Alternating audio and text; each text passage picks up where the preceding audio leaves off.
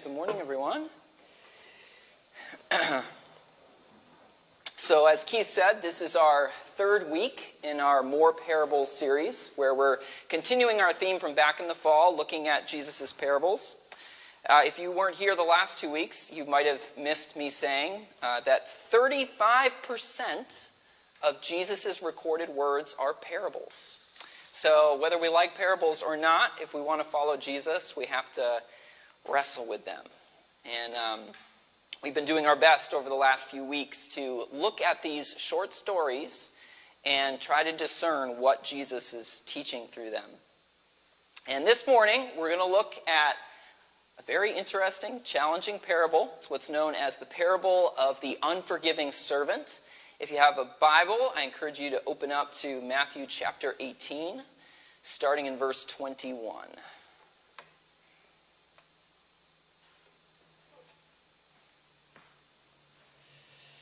Let me pray for us. Lord, we thank you for this morning. We thank you for the chance to gather around your words together. Lord, I pray that you would help us to attend to what we read right now. I pray that you'd grant us understanding.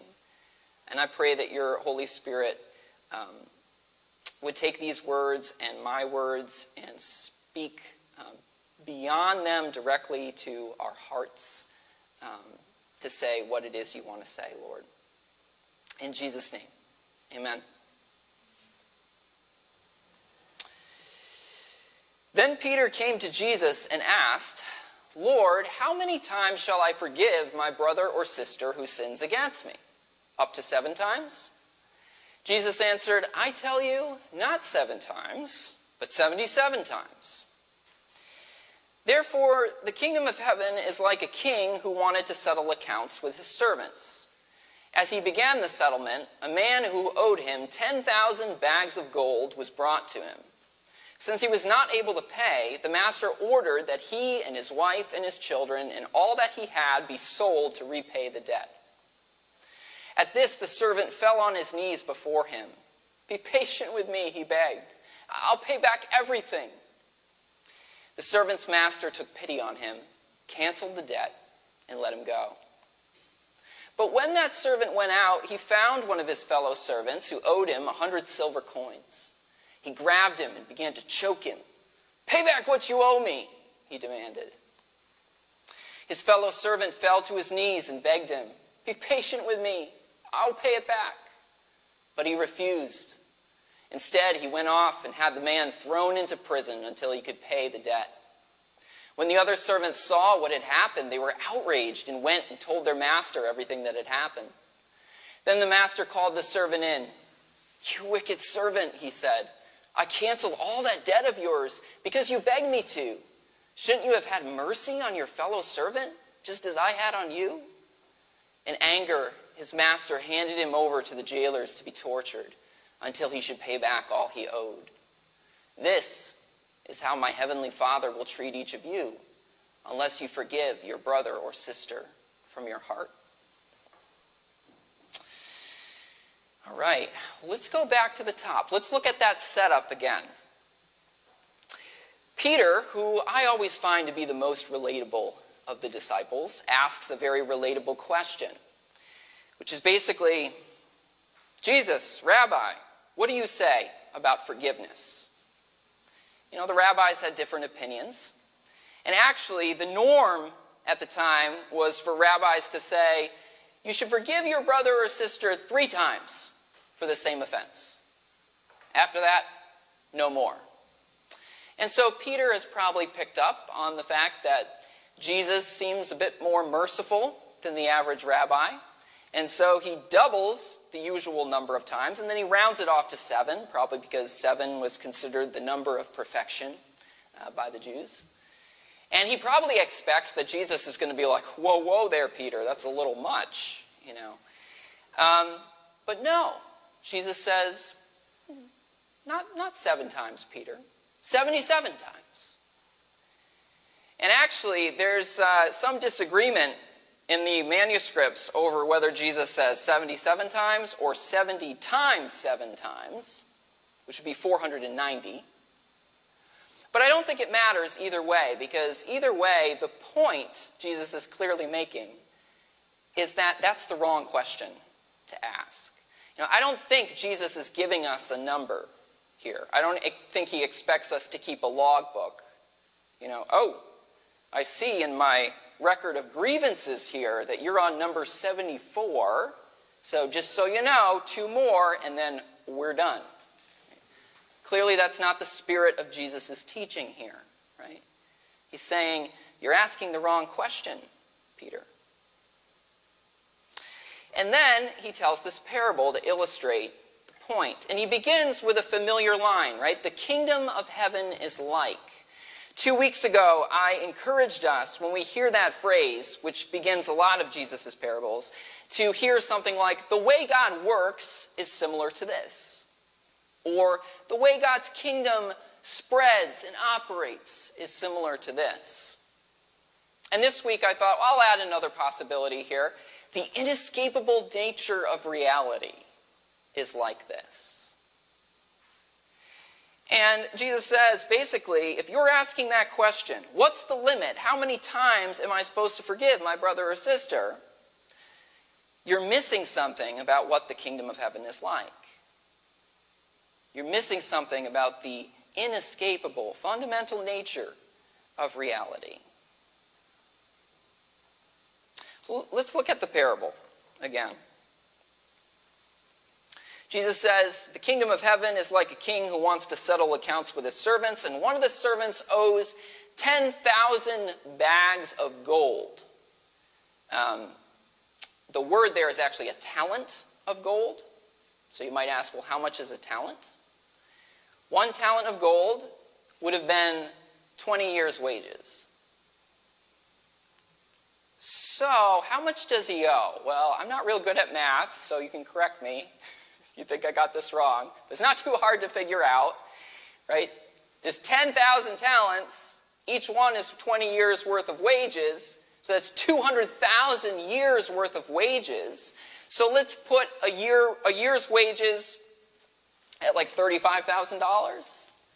What does that come out to? It comes out to about $7 billion of debt. This is an insane amount of debt. Right? This has got to be the worst servant ever. I don't even know what he could have done to accrue that amount of debt. I mean, did he burn down the palace twice? Right? $7 billion. Jesus is being intentionally absurd here, right, to make a point. This guy has an unpayable debt. There is no way that he can recover from this hole that he is in. This makes student loans look like nothing, right? Now, at first, the master orders that his family and his possessions be sold in order to pay off the debt.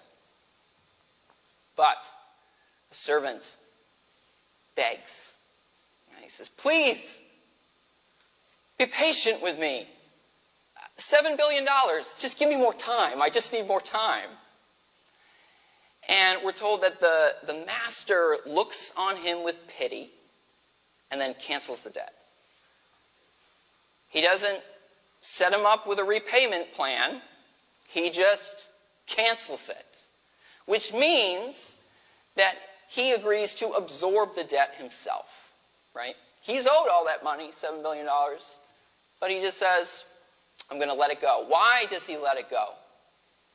Because he looks on the servant and feels pity. I don't particularly like that translation. I prefer something like, he looks on him and is filled with compassion. Some places that same word is translated that way in Scripture. He's filled with compassion. He feels sad for him. And so he forgives the debt, lets him go. Can you imagine the relief, right? I don't have to go to prison. My family doesn't have to go to prison. I don't even have to worry about this debt anymore. But Jesus doesn't tell us that the servant feels any relief at all. He doesn't say that the servant thanks the master. He just goes right to telling us what the servant does with this undeserved freedom that he's been given. And what does he do? He goes and he finds a fellow servant who owes him 100 silver coins. Now, 100 silver coins wasn't nothing. It would have been about 100 days of work. You know, if you suddenly were missing a third of a year's salary, that would be a pretty substantial hit, right? So it's not nothing. But let's keep in mind, it is about 600,000 times less than he owed the master, right? And so anyway, the servant goes to the fellow servant, demands the money, and he says, "Be patient with me. I'll pay it all back," which actually was in the realm of possibility, 100 silver coins. But this servant, he doesn't look on the other servant with pity and compassion. He just says, "Pay me what you owe me," and sends him off to prison. So, word gets around to the master. This guy, who you just forgave $7 billion worth of debt, just sent somebody else to prison for $12,000. And so the master calls him in. "Wicked servant, I canceled all that debt of yours because you begged me to. Should you have had mercy on your fellow servant just as I had on you?" And then he sends him to the jailers to be tortured. And then Jesus gives what is one of the scariest lines in all of his teaching. Right? "This is how my heavenly Father will treat each of you unless you forgive your brother or sister from your heart." Oh, you know, sometimes I wish the parable just ended with the $7 billion being forgiven, and that was it. And we didn't have anything else to deal with. But it doesn't end there. Now, before we talk about the scary aspect of this parable, I want us to really notice the positive, all right? Because there's a lot of positive. What is the kingdom of heaven like? It is like someone being released from an unpayable debt, right? Radical forgiveness is heavenly. The economy of heaven is an economy of mercy. Anytime somebody looks at another person who has wronged them and says, "I forgive you," that is like the light of heaven breaking through into this world.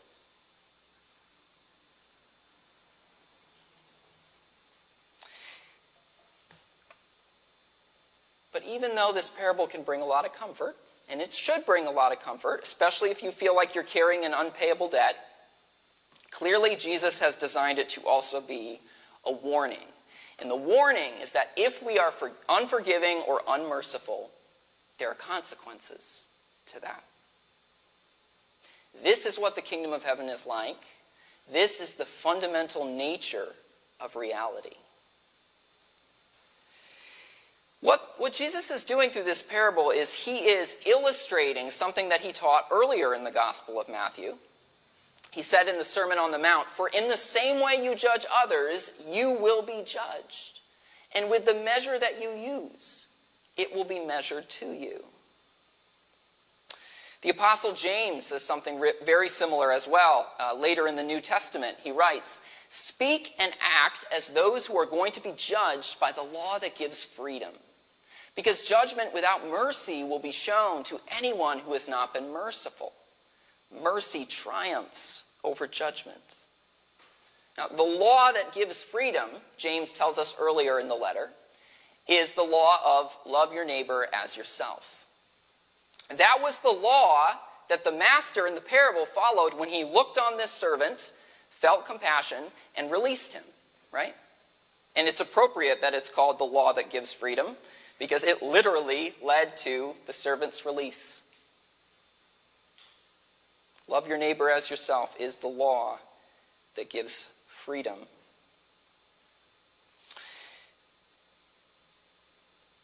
But after the servant is released, he does not speak and act as someone who lives by that law, right?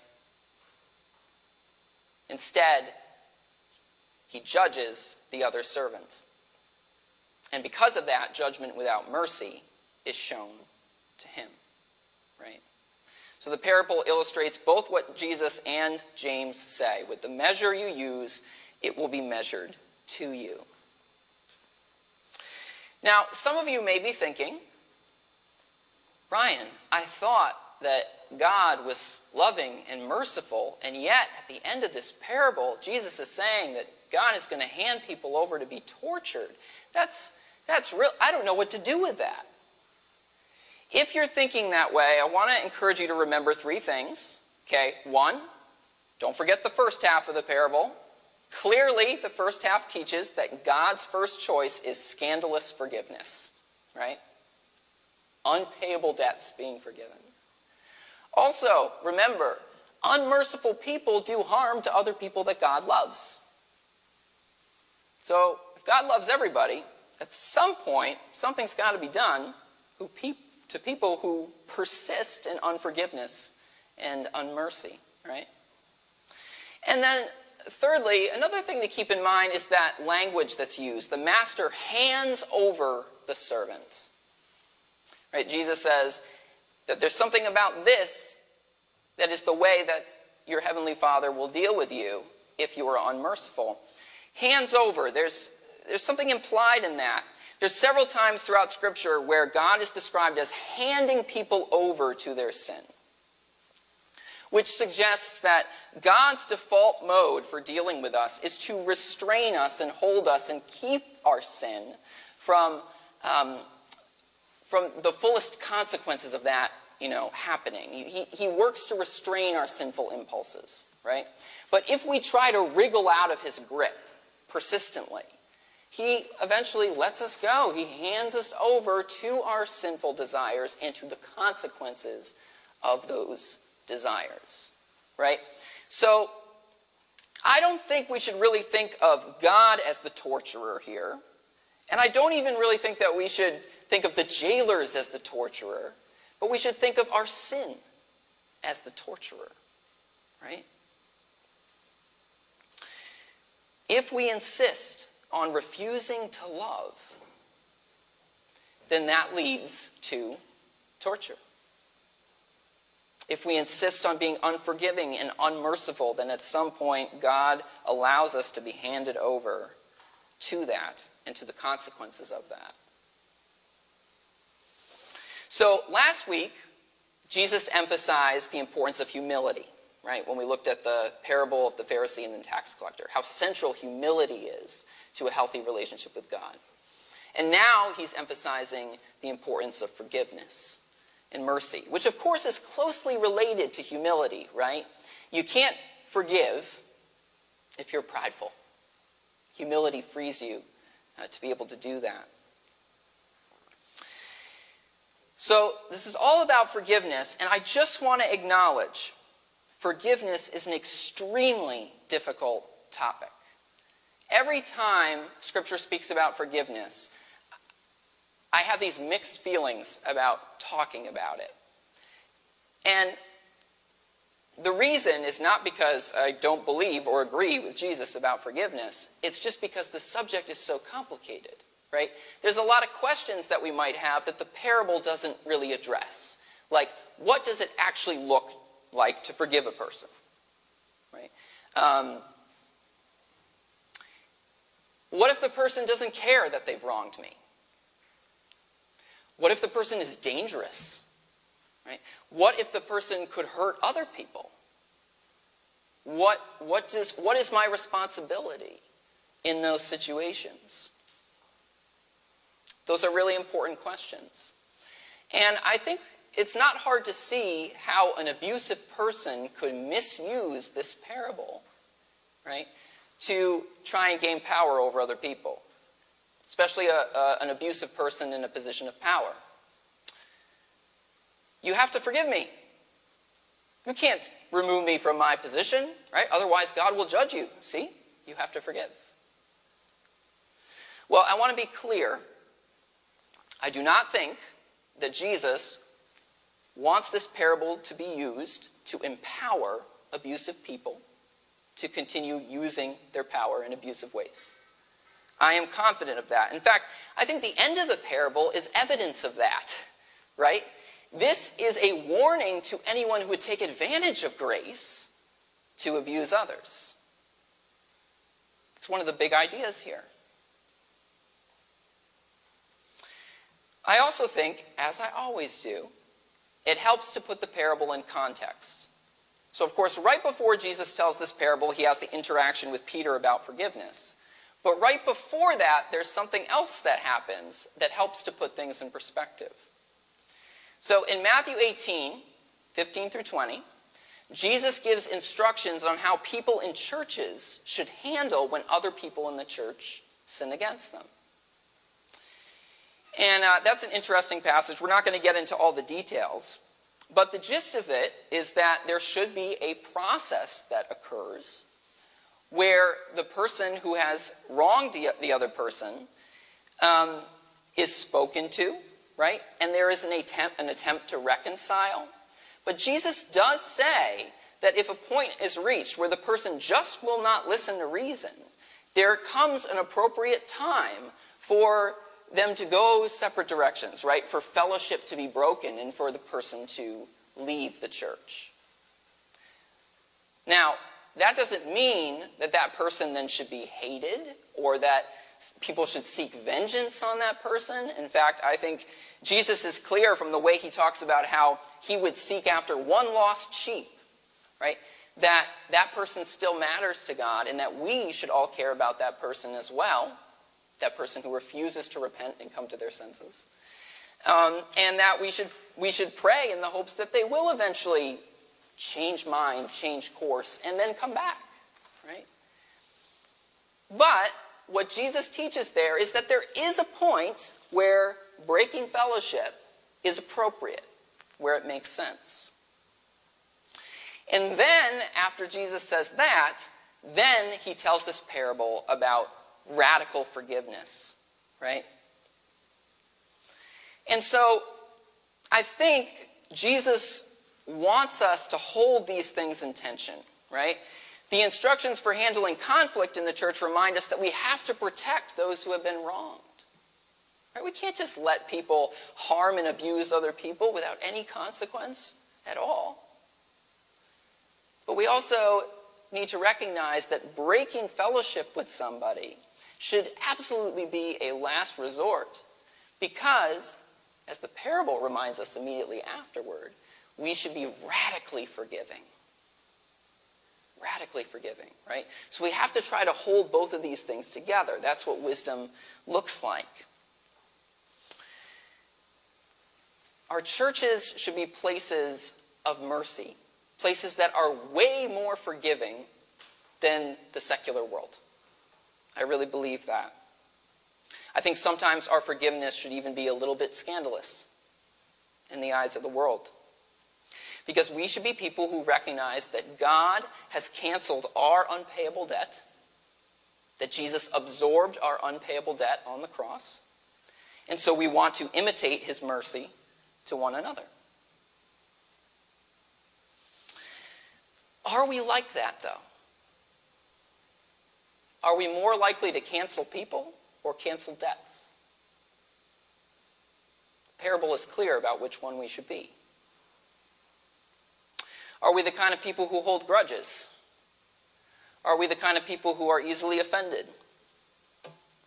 Are we the kind of people who feel slighted 1, 2, 3 times and then we say, well, that's it? You know, I think, and I'm not pointing the finger at anyone in our church. That's not what I'm doing. But I'm just saying, I think human nature is that sometimes we break fellowship with someone not just because they sinned against us, but just because we think they're annoying. But that's all it takes in some cases. I'm reminded of a story I heard from an author named Peter Rollins. He said there was an Irishman named Seamus who was shipwrecked. And he was alone on an island for 10 years. And everyone assumed he was dead. But one day, some sailors came across the island and they found signs of life. And they realized that it was Seamus. And they found that he had constructed 3 buildings, all by himself, 3 buildings. And he walked up to one of them and he said, "This is my house. Built it myself." And they were like, "Wow, that's amazing. Beautiful job." He's like, "Yeah." And they pointed to a second building and they said, "What's that?" He said, "Oh, that's my church. That's where I worship." And then they pointed to the third building. They said, "Well, what's that one?" He said, "Oh, I don't like to talk about that. It's where I used to go to church." So, of course, that's not real. That's a joke. But it's a joke that a lot of people immediately get, right? Because a lot of people know from experiences that churches are often places of conflict and disagreement and grudge holding. And it's only a matter of time before people go from loving a church to being like, "Well, I'm going to the next one." And the history of the church is filled with examples of that, right? Now, I don't want to suggest that there aren't good reasons for leaving churches. There certainly are. But I think that a lot of division over the ages in churches has been because of a failure to do what Jesus said to do when he said, "Don't just forgive your brother or sister 7 times, but 7 times 77. I think that if we could really take that seriously and do that, that we would have a lot more unity in our churches.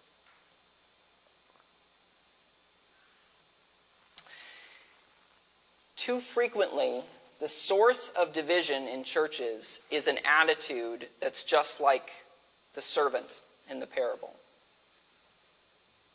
Pay what you owe me. Pay what you owe me. That attitude can destroy our churches, it can destroy our families, and ultimately it destroys us.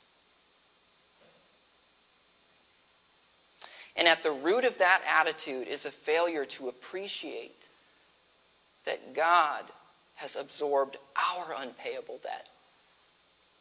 And that in relationship to God, we have a debt far greater than any debt that any person has for us.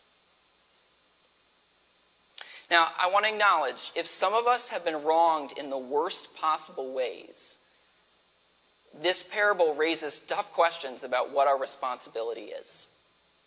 I mean, my goodness, if somebody murdered someone you love, or if you were a victim of physical or sexual abuse, I acknowledge it's extremely difficult to know what exactly does forgiveness look like in that situation. And I just want to be clear that whatever forgiveness looks like, it does not look like saying, "Oh, that didn't matter." And it does not look like empowering the offender to repeat the offense. Okay? But before our minds focus on those kinds of offenses, those most grievous and heinous and awful things that human beings can do to each other, what we should ask is, am I willing to obey, or am I willing to forgive the more ordinary offenses? Right? Because those are the kinds of offenses that more often rip apart churches and families. Right? When I feel unappreciated, am I able to forgive that? Right? When I felt like my viewpoint was insulted, can I forgive that? Can I forgive when somebody's comment made me feel disrespected? Can I forgive when, the ministry that I prefer didn't seem to get the attention that I thought it should? Those kinds of things. If we're honest, those kinds of offenses very commonly tear churches and communities apart, right? When those things happen, because they will happen, wherever people are, those things will happen. When they happen, do they lead us to bitterness? Do they lead us to cry out, "Pay what you owe me"? Or do we see them as opportunities to reflect the mercy of God? Jesus says, choose to be merciful. Choose to let go of debts and forgive. Forgiveness leads to life, and unforgiveness leads to death. Lord, we thank you for this reminder of the importance of forgiveness. And it is easier to say we should forgive than to actually do it. And Lord, I pray if right now there are people coming to our minds, people who we feel bitterness towards, I pray, Lord, that you would fill us with compassion for them. Help us to look on them the way the master looked on the servant, Lord, in spite of that $7 billion debt. Lord, help us to be moved with compassion for them. And Lord, help us to be the kind of people who reflect your scandalous mercy. In Jesus' name, amen.